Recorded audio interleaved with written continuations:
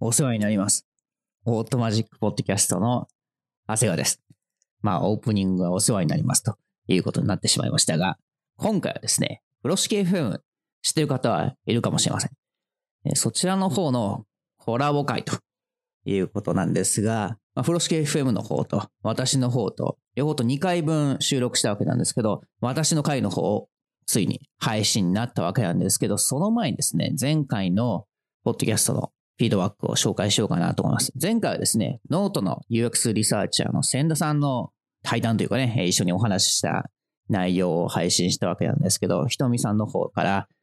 メッセージいただきました。ありがとうございます。組織の文化を変えるのが好きという千田さんに共感しました。ただ、現状うまくいっていなくて、千田さんの取り組みを参考にしようと思っています。千田さんと同年代なので、さらに頑張ろうと思いました。ね。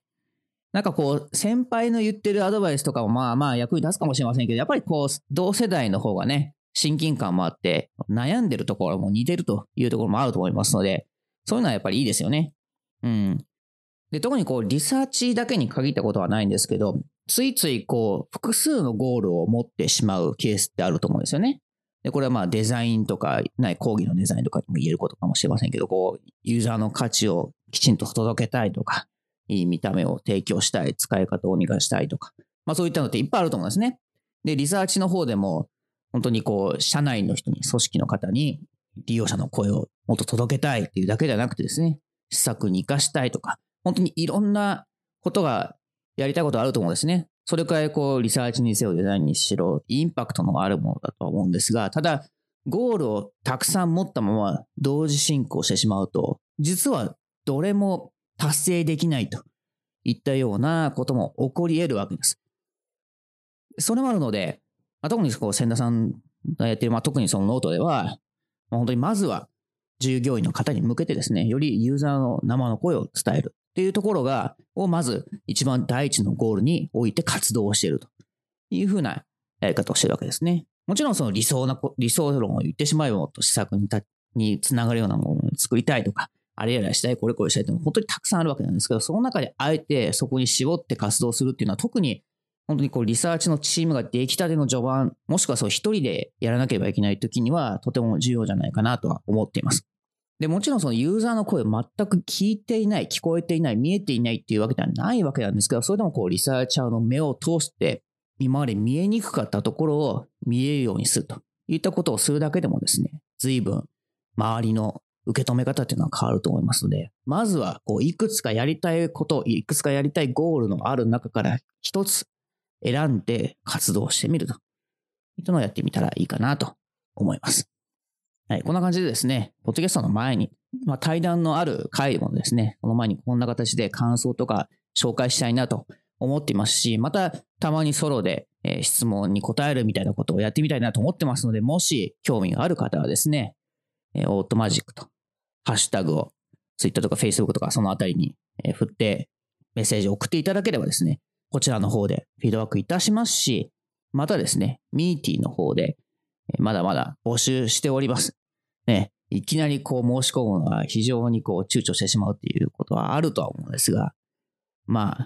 こんな感じです。ほぼアドリブでもちゃんと引っ張っていく自信はございますので、もしですね、喋るのが不安という方もですね、ご安心ください。はい。ということでですね、そんな、引っ張る必要性もない、ポッドキャストをもう何回もしてこなれてきている風呂敷のお二人とお話しした内容を聞いていただこうかなと思います。それではどうぞ。なんか過去1、2年ぐらい、こう、デザイン系のポッドキャストって言ったんでしょうかね。日本でもいっぱい出てきて、非常になんか盛り上がってきていい感じですし、あと、だいぶこうコラボって言ったんでしょうかね。他の番組の人たちと一緒にこう、前編後編分けたりとか、一緒に番組をするみたいなことをちょっと何回かしてきたんですけど、今回もやってまいりました。はい、ということでですね、ちょっとお二人に早速自己紹介していただきたいので、そうですね、どっちから行きましょうか。イッシーさんの方からよろしくお願いします。はい、イッシーと申します。今は暁という会社でエンジニアリングマネージャーをしています。よろしくお願いします。はい、よろしくお願いします。もう一人はひろみつです。2B サースの会社でプロダクトデザイナーをしています。はい。よろしくお願いします。お願いします。何のポッドキャストしてるんでしたっけ？なんて名前でしたっけ？風呂敷 FM というポッドキャストをしています。これ、イッシーは、あれですね。お世話になりますって言うべきだったかもしれない。あ確かに、お世話になります。はい、お世話になりまお世話にす。なります。今更。そうですね。はい。もう10何回でしたっけ今って。今、いくつだったかな？最新が13まであります。うん。ね。2月28日も収録しますけど、この時点で、エピソード13ということで、私的にはこう10回はまず続けろというふうによく言ってますが、まあ見事に通過していると。素晴らしいですね。見事見事。なんでこれね、始めるのも大変ですけど、やっぱり続ける方が随分大変だったりもするので、本当に10回以上続いて素晴らしいですね。そうなんですね。なんか結構我々のノリで始めちゃったんで。あらまあ、けど、ノリだとほら、自然消滅するときもあるじゃないですか、こんなのって。そうですね。そっか。確かに。ただ、後発組で、なんか周りにももうやってる人たくさんいたんで、なんか、やっぱずっと続けてる人たちはすごいなって思いますね。後発というふうなこと言ってましたけど、なんかこう人によってはもう、こんなにいっぱいあるから、やらなくていいやとか、やりたいけど別にいいかなっていうふうに、やらない場合もあるような気がするんですけど、それでもなんかやろうと思ってなんかきっかけとかってなんかあるんですか？多分誘ったの私だよね。そうですね。なんか、ものすごく、あれだな。身近な人でポッドキャストを配信されている方で、楽しいよっていう話をすごく聞いていたんですね。で、楽しいのか、でもなんか、収録したり、編集したり、超めんどくさそうだなと思ってずっと放置してて、で、なんか何かのきっかけで、よりアウトプットを増やしていきたいなってなった時に、登壇をしてみたりとか、なんかそういう機会を増やしたんですけど、なんかもっと気軽にやってみたいなって思って、ポッドキャストやってみようかな。でもちょっと腰重いから誰か一緒にやってくれる人いないかなって言って、ひろみつさんに声をかけた感じ。そうですね。なんかその頃ちょうど私とイッシーが同じカンファレンスのなんか前後枠みたいな感じで登壇していて、なんかそれで結構やりとりがあって、なんかその流れでやらないって誘われて、二つ返事でやろうみたいな感じになりました。いいですね。それでついてるのもいいですし、あとなんか肩書きが今お互い違うじゃないですか。石さんの方はプロダクトマネージャーで、ひろみさんの方はデザイナーでっていうふうな、まあ、直撃的になんとなく被る部分はあるものの、まあ、使ってる言葉とか重要視してるところも若干違うなと思ってはいるんですけど、なんかそういった中でこの違いだから面白いっていうか、二人だからこういう話で盛り上がれるみたいなところってなんかありますかね？イッシーはエンジニアリングマネージャーだっけ？そうです。プロダクトマネージャーはやってないのかな？やってない。そっか。はい。エンジニアリングマネージャーですね。はい。で、私はもともとなんかアジャイルを組織に広めるっていうのをやっていたので、結構イッシーと近い領域の話をしてたんですけど、私はもともと UI デザイナーとか UX っていうところから、組織っていうところに向かい合うっていうところに踏み込んでいたので、なんかちょうどそういう学習とか組織とか、なんかそういうところが交差点に共通話題としてなんかあるかなと思ってはいます。そうですね。なんか最初仲良くなったきっかけはそういう共通の話題があることで、ただなんか一方で深く話してみると、もともと自分たちがベースとして持っている知識だったり、また別の興味とかってなってくると、それぞれ違う観点を持ってるので、気が合うところもあるし、初めて聞いたなとか、そこ気にするんだなとか、そういうこともあるんですけど、なんか結構ポッドキャストというよりは、なんか他のコミュニティでそういうふうに思うことが多いですかね。ひろみつさんがやってるデザイナーのコミュニティとかがあって、そこに行くと、やっぱり私が今までそんなに興味がなかったりとか、知らなかった情報とかがすごく流れてるんで、その時に違うんだなって思う時もありますね。それってちょっとだけ気になりますね。思い出せるなんかネタというか、エピソードとかなんかあります？思い出せるネタ。ちょっとディスコードを開きますね。いいですね。すぐに思い出せない。そりゃそうや。そりゃそうや。基本的にそうですね。わからないなって思う話題は結構多いですね。デザイナーさんの話を聞いていると。初耳。そう、なんていうのかな、その否定とかではなくて、素直にあまり関心を持っていなかったところにみんな関心を持ってるんだなとか。なんか例えば、肩書きとか、なんかそういう話題もありますよね。そこはちょっと根拠がね。はい。UI デザイナーと UX デザイナーの違いとか、なんかそういうとこもなんかシンプルにそんなに気にしてなかったというか。まあ、はい。そうですよね。はいってなりますよね。なんか、そういったような話題もあるし、あとなんだっけな。なんかいろいろある、デザインエンジニアとか最近よく見ますよね。ありますね。もうまだよくわかってないとか。そんな感じですね。なるほどね。アイデンティティの話がちょっと気になったって感じですかね。なるほどね。そうですね。補足しておくとですね、私が運営してるディスコードが、デザインとスクラムが仲良くする会っていうサーバーを運営してるんですけど、スクラムとかアジャイルのチームの中で働くデザイナー、エンジニアでもいいんですけど、立場は。やっぱりスクラムとかアジャイルっていうとエンジニアのものだっていうイメージがまだまだこう強くてですね。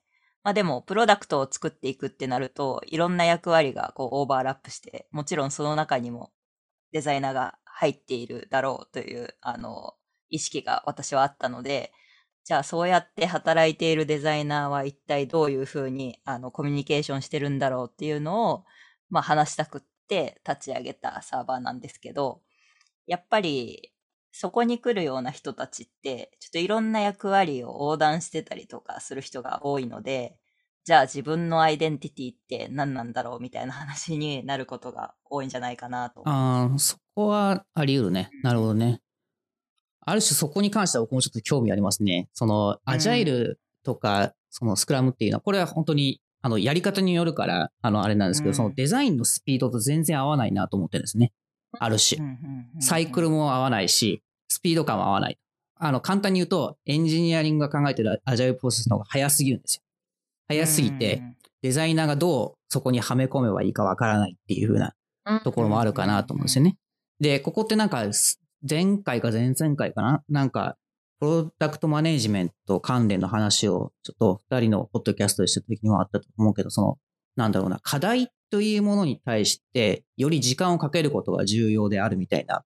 メッセージがちょっと一回あったと思います。例えばその政治力か影響力の回かななんかその辺でこう、要件定義だとか課題っていうところに関して、もっとこう時間をかけて共通認識を持つことが重要だよねとかっていう話を、これは確かに私もって思ったわけなんですよ。で、その時に多分デザイナーかもしくはリサーチャーみたいな人たちがその課題ってそもそもなんだっけっていう風な話をこう、じっくりやるわけですよ。そういう風なことをやらなければいけないサイクルと、何かものを作って検証していくっていう風なスピード感で動かなければいけないプロセスもやっぱり一方あるわけで、なんかそことうまくマッチングできないがゆえに、優先順位の付け方だったりとか、共通認識をこう合わせるところが難しくなってくるタイミングってなんかあるなっていうふうに時々思いますね。まさにそれを組み合わせるのが難しいんじゃないかっていう問いがあって、他の現場の話を聞きたくってサーバーを立ち上げたっていう経緯があります。そうですね。私もそれの答えというか、みんなの意見を聞いてみたくて、なんか私の身近にいるデザイナーさんはあまりそういうのに興味がない人が多くて、なので、そういう興味がある人がどういうふうに捉えるのかなっていうのを聞きたくて、私も入ってるので。そうよね。なんか今ちょっとなんかアイデンティティの話がちょっと出たけど、やっぱりそういった肩書きのことだけじゃなくて、よくあるのが自分はデザイナーなのか、それともプロダクトマネージャーなのかみたいな話で、こう、もやもやする人もいるわけなんですね。やっぱりこう、そういったなんかプロダクトの進め方とか決済というところまで入り込まないと、どうしてもこう、高義な意味でのデザインっていうものがうまくプロダクトに反映できなかったりとか、こうやってもあるし、エンジニアリング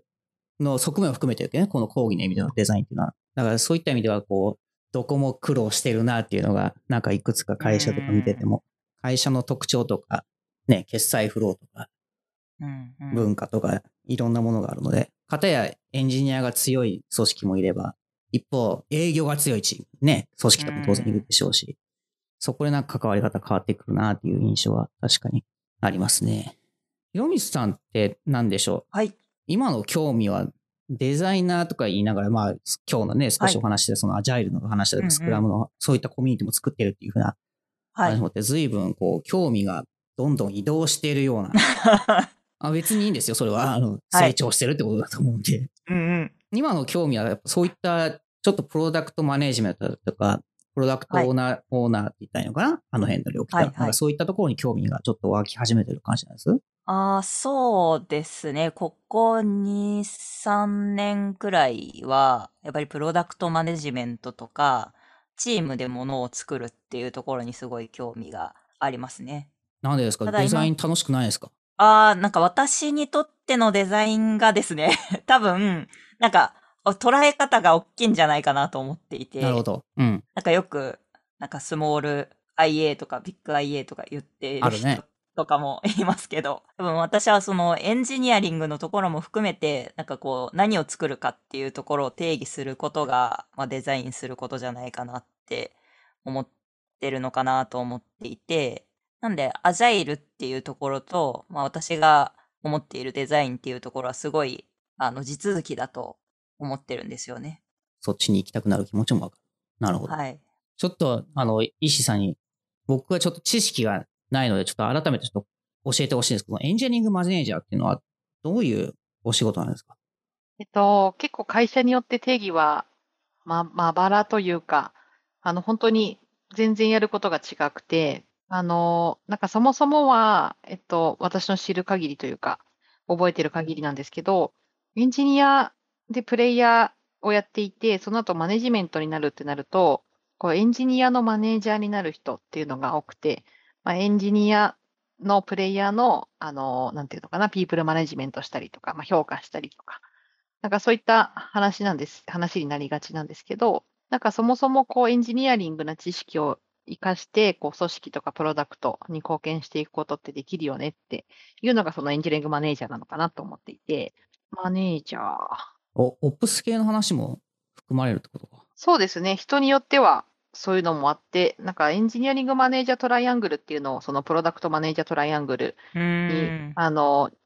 習って作っている方がいらっしゃって、なんかいわゆるテクノロジー、プロダクト、チームっていうもののこう間をつないでいく人だというふうに定義されていて、なんかそのテクノロジーにめっちゃ寄ってる会社もいるし、こうプロダクトやチームに寄ってる人もいるし、みたいな感じで、こう自分はそうですね、後者のプロダクト&チームが、重きを置いてる範疇ですかね。テクノロジーはエンジニアが持ってるので、そこはもうほぼほぼノータッチって感じですね。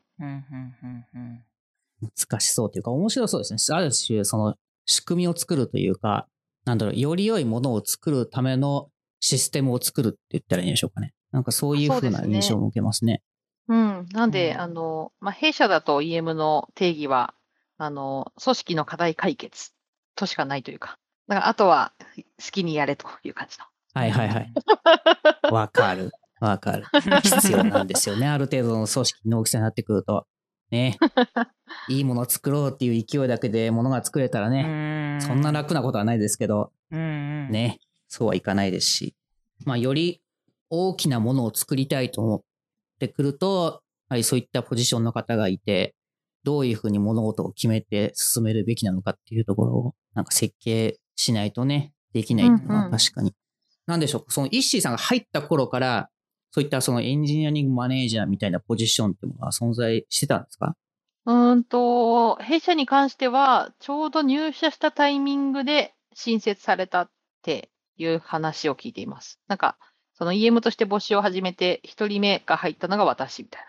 な。わあ、ということは、まあ、ある種ゼロから積み上げていったっていう話ですかね、これって。そうですね。とはいえ、もともとそのエンジニア出身のマネージャーの方がいて、当時はその PM とか、プロジェクトマネージャーとか、そういう肩書きの方がいて、そういう汎用的に動いている人は、そのタイミングでこう、肩書きをエンジニアリングマネージャーに変えて、みたいなのはあったんで、仲間はいたんですけど。まあ、とは言ってもなんだろうか。こうやってよくあるかなと思うんですけど、その、仕組みを作ったからといって人がついてくるのかっていうと、別にそういうわけでもないじゃないですか。どんなにこう、俗に言うこう、ロジカルに作られたとしたとしても、別にロジカルと人間って別にそこまでこう、密接な関係を持ってるわけでもないので、やはりこう、はい、なんか今までのやり方と随分変わってきたことに対する違和感であったりとか、あとはもしくはその、分かっちゃいるけどできないとかっていうふうなところもあるかもしれませんし、もしくはその、こういうふうな概念を教えてもらったからといって、どういうふうに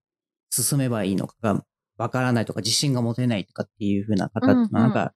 いらっしゃるような気がするんですよね。これはどの組織でも出てくると思ってです。そういった方に対してのなんかアプローチだったりとか、なんかされているんですかね、組織の方で。まあそうですね。例えば、その自分が入社してからやった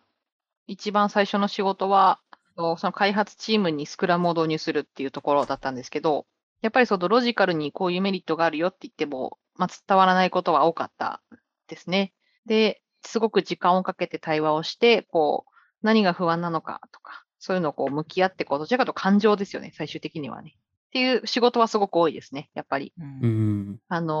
ロジックだけで話していても、こう、正論パンチになってしまうし、じゃあ何が不安なのって聞いていると、なんかポロッと最終的に出てきたり、あるいは、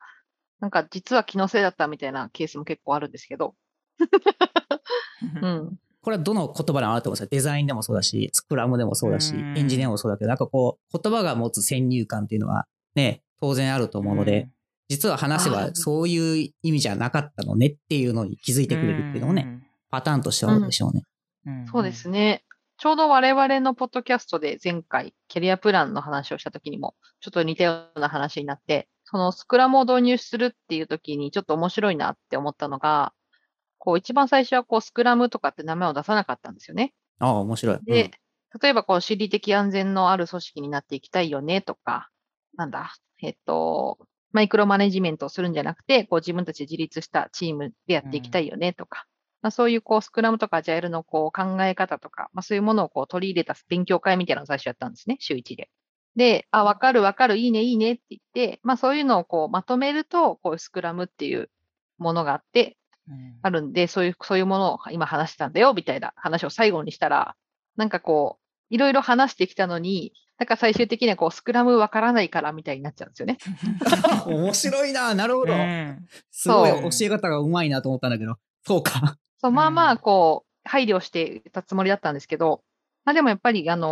まだやってないというか、まあやってからも同じセリフはありましたし、未だにあるかな。スクラム、大規模スクラムっていうのをやってもう1年ぐらい経つんですけど、未だにそういう発言は結構あってですね。だからやっぱりこう、スクラムわからないからですごく止まっちゃうっていうのはある。そこにもその、わからないっていう言葉の中にもいっぱいいろんな意味がありそうですよね。逆もありますね。その、アジャイルをやりたいんだけどとか、スクラムをやりたいんだけど。なるほどね。来るんだけど、まあ、UX が気になるとかも全部そうだと思うんですけど、どんどんこう、話を聞いてると、全然違うところの解決策に行き着くとかはすごいよくありますね。やりたいことがそれではなかったみたいな。そうね。それはよくあるね。あるね。で、それを提案すると、こう、いや、そうじゃなくて、とかって言われるのでね。いや、言葉って恐ろしいなとかって思いながら。恐ろしいです、本当に。ねえ。いやとか言いながら、こんな言葉中心のポッドキャストをしているのは、思いっきり矛盾な感じもしますけど。確かに。はい、すいませんでした。いえいえ。ひろみさん、なんだろうな、先ほどもそのデザインというものを広く捉えて、まあ、いろんなものに興味を持って仕事をしていた。僕はこれは一つのあるべき姿だとは思いつつも、残念ながらひろみさんは一人しかいないじゃないですか。クローンがいっぱいいるんだったら、その幅広くのこうマックスでこういろんなことができるような気がするんですけど、残念ながら一人しかいないっていう時に、何か一つ選ばなくちゃいけないわけじゃないですか。時間がないので。一つとか二つとか、何かしら優先順位は必要じゃないですか。何かしらの。どうやって、なんか、頭の中でこう考えてらっしゃるんですか、その辺の優先順位っていうの。何か一つを選んでくださいっていうわけじゃなくてですか？なくて、こう、いろんなことをやらなければいけないじゃないですか。やっぱり今の会社でも何かを改善してくださいとか、例えばユーザーの調査をしたいなとか、すでにユーザビリティ調査もしてみたいけど、計測もしてみたいとかって、まあ、こう、範囲が広くなれば広くなるほど、やってみたいこともいっぱい出てきちゃうと思うんですよね。けど、やってみたいこと多すぎて、結局何も手がつかなくて一日終わりましたっていうことももしかすると可能性としてはあるような気がしていて、といってもやっぱり会社の中で頑張っている以上何かをしなければいけない。その時にどういうふうな攻め方でもうそういうちょっと切羽詰まった状態だと、私以外の人ができるものはお任せしたりとか、手伝ってもらったりとかしますね。で、私が多分譲っちゃいけないと思ってるのは、やっぱり情報設計の部分、それを形にする部分が譲っちゃいけないところだと思ってるので、リサーチとかは、プロダクトマネージャーに任せることもできるし、リサーチャーが、今の組織にはいるので、そこに手伝ってもらったりとかですかね。あと、フロントエンドとかはエンジニアがやればいいしとか考えると、なんか削ぎ落とされたところは設計、UI の設計になるんじゃないかなとは思ってます。今、最後に UI の設計とか言いつつも、一番最初出てきたのは情報設計だったんですよね。はいはいはい。で、僕はここには何かしら強い意志を感じてしまったわけでございますが、なんか UI の勉強とかって言ったら、何かしらインスピレーションだったりとか、あとは UI 系の書籍も、どちらかというと IA とかに比べると多いので、勉強もしやすいとは思うんですけど、IA ってなんか概念的な要素が強すぎて、どう勉強したらいいのかも分かんなかったりとか、あとはそれをどう、UI デザインという具体的なところに落とし込むのか、いいのかっていうのが分からないっていう人がもしかしたらいるかもしれないので、なんかそういった方にこう勉強したらいいとか、この書籍読めみたいな、なんかアドバイスとかってありますかね？なんでしょう。モデリングしてるエンジニアと一緒に働けばいいんじゃないかなと。すごい分かりやすい回答な気がしてきたぞ。うん、そうですね。本当ですか、と思っていて、結構エンジニアもその世の中の情報をどう切り取ってシステムに収めるかっていうことを考えているし、デザイナー、UI デザイナーとかも、その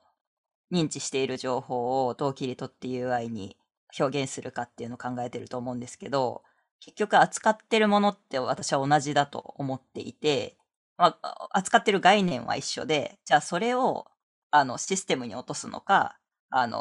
その表層となるインターフェースに落とすのかっていうのが違うと私は思っているので、そのなんかモデリングに長けている人たちと、一緒に働けば何かヒントがあるんじゃないかなと思っていたりします。で、私もともとエンジニア上がりなので、なんでしょう、エンジニアに育てられたデザイナーみたいな感じで、なんかそういう意識が強いんじゃないかなと思いますね。デザインの方ではその OUI みたいな概念もあり、一方、エンジニアの方では DDD っていう概念もあり、実は言葉が違うだけで、言ってることはそんなに変わんなかったりもするから、ある種、なんかそういったモデリングっていう風なところからエンジニアとコミュニケーションを取るっていうのは、なかなか面白いアプローチかもしれない。なんか書籍とかを読むよりかは、自分たちのプロダクトと向き合って考えて実践した方がね、わかりやすいというか、身にもなるだろうしね。なるほどね。そうですね。なんか OUI も本の初めの方に、なんか業務分析とかして、そのモデルがある場合はそこをベースにすればいいでしょうみたいな話が書かれてたような記憶があって、概念のモデリングの話なんで、ちょっとデータベースまで落としちゃうと、ちょっとテーブルとかになっちゃって、実装に引きずられそうな気もしますけど、そうですね。使ってるのは一緒なものだと思うんで、私はなぜ違う側面から同じものを見てるのに一緒に仕事すればいいのになっていつも思っていたりします。二度と来ないんでしょうね、そういう日はね。本当は違うのでね。来てほしいですね。来てほしいですけどね。はい、僕も切に願ってますけど、どうなるや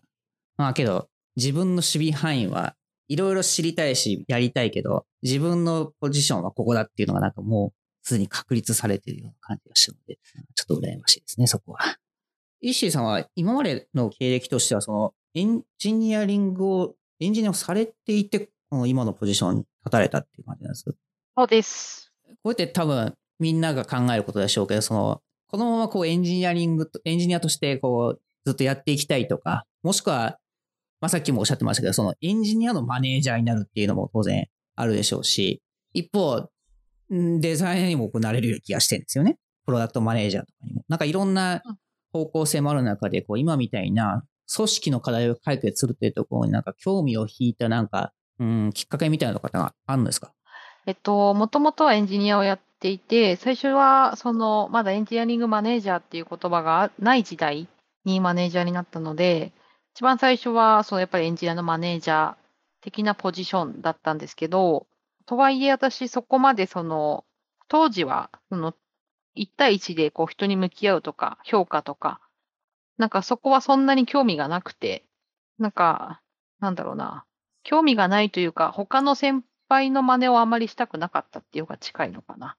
で、なんか自分でいろいろ模索をして、なんかどんな風に仕事したらいいのかなとか、あとは当時はそのエンジニアからマネージャーに上がったばっかりなんで、プレイングマネージャーをしていて、まあどっちもできたんですね、当時は。なんで自分がまだエンジニアとしての勘とかスキルとかを失わないまま、マネージャーにもなって、プロダクトの改善提案をしたりとかもしてたので、まあ、当時からなんか結構エンジニアのマネージャーだったけど、今思えば今の EM に近しいような動きをしていたなぁと思っています。で、組織の課題解決っていう今の会社の EM のミッションに惹かれたっていうのは、何なんだろうな。でも素直に昔からそういう仕事は好きだった。プレイヤーの時からっていうのはあっうんうん。て、なんかすごい小さなことですけど、例えば先輩が一人だけすごい忙しそうにしてたら、それ先輩やらなくていいことだったら奪っちゃおうとか、ああ、なるほどね。なんか、はい。そういう若い時からそういうところに入り込むのは好きだったので、なんかそれをそれをなんか職種として定義して役割として持っているっていうのはすごく面白いなと思って、で、かつ、弊社ちょっとゲームを作ってる会社なので、一つ一つ組織がすごい大きいんですよ。そういう大きな組織で、そういう組織の課題解決できるってなんか面白そうだなと思って入っちゃったって感じですかね。なんか何かめちゃくちゃすごい強いきっかけがあったってわけではないんですね。ああ、けどもともとそういうふうなことを定義されてるかどうかはさておき、やっていたっていうのが、まあ一つ大きなところなのかもしれませんね。なるほどね。そこなんかわからんでもないな。僕もどっか、クライアントワークとか言ってても別に言われたことするっていうよりかは、なんか困ってるのを見つけて、こうしたらいいじゃんってポイって投げて、ああ、いいねとかって言われて、使いはあれ始めるとかね。例えばそういうシナリオに自分が登場人物でいるのが好きっていうようなのはあるので、なんかわかりますね、そこは。なんか多分めんどくさがりなんですよね。なんかわかる。はい、はなんか例えば当時あったのが週次とか月次でミーティングがあって、リーダーってただでさえ忙しいのになんかテンプレみたいな資料を毎回毎回作ってて、それ全然誰でも作れるやんみたいな。ああ、わかる。わかる。もうで、そういうのを作るわ。自動化す忙しすぎて、るんですよね。うん。そう、前日まで作ってないんで、あーって言ってもいいよいいよ作るよって言って、わって作って、ちょっとここのサマリだけ追加しといてくださいみたいな感じとか、そういうのはすごく昔から好きだった。私もなんかちっちゃいツール作って自動化させたりとかするの楽しくてしょうがないですからね。楽しいですよね、本当にね。なんかそうですね、昔からこうやってきたからとか、そういうのが好きじゃないんですよね、シンプルに。とても理解しました。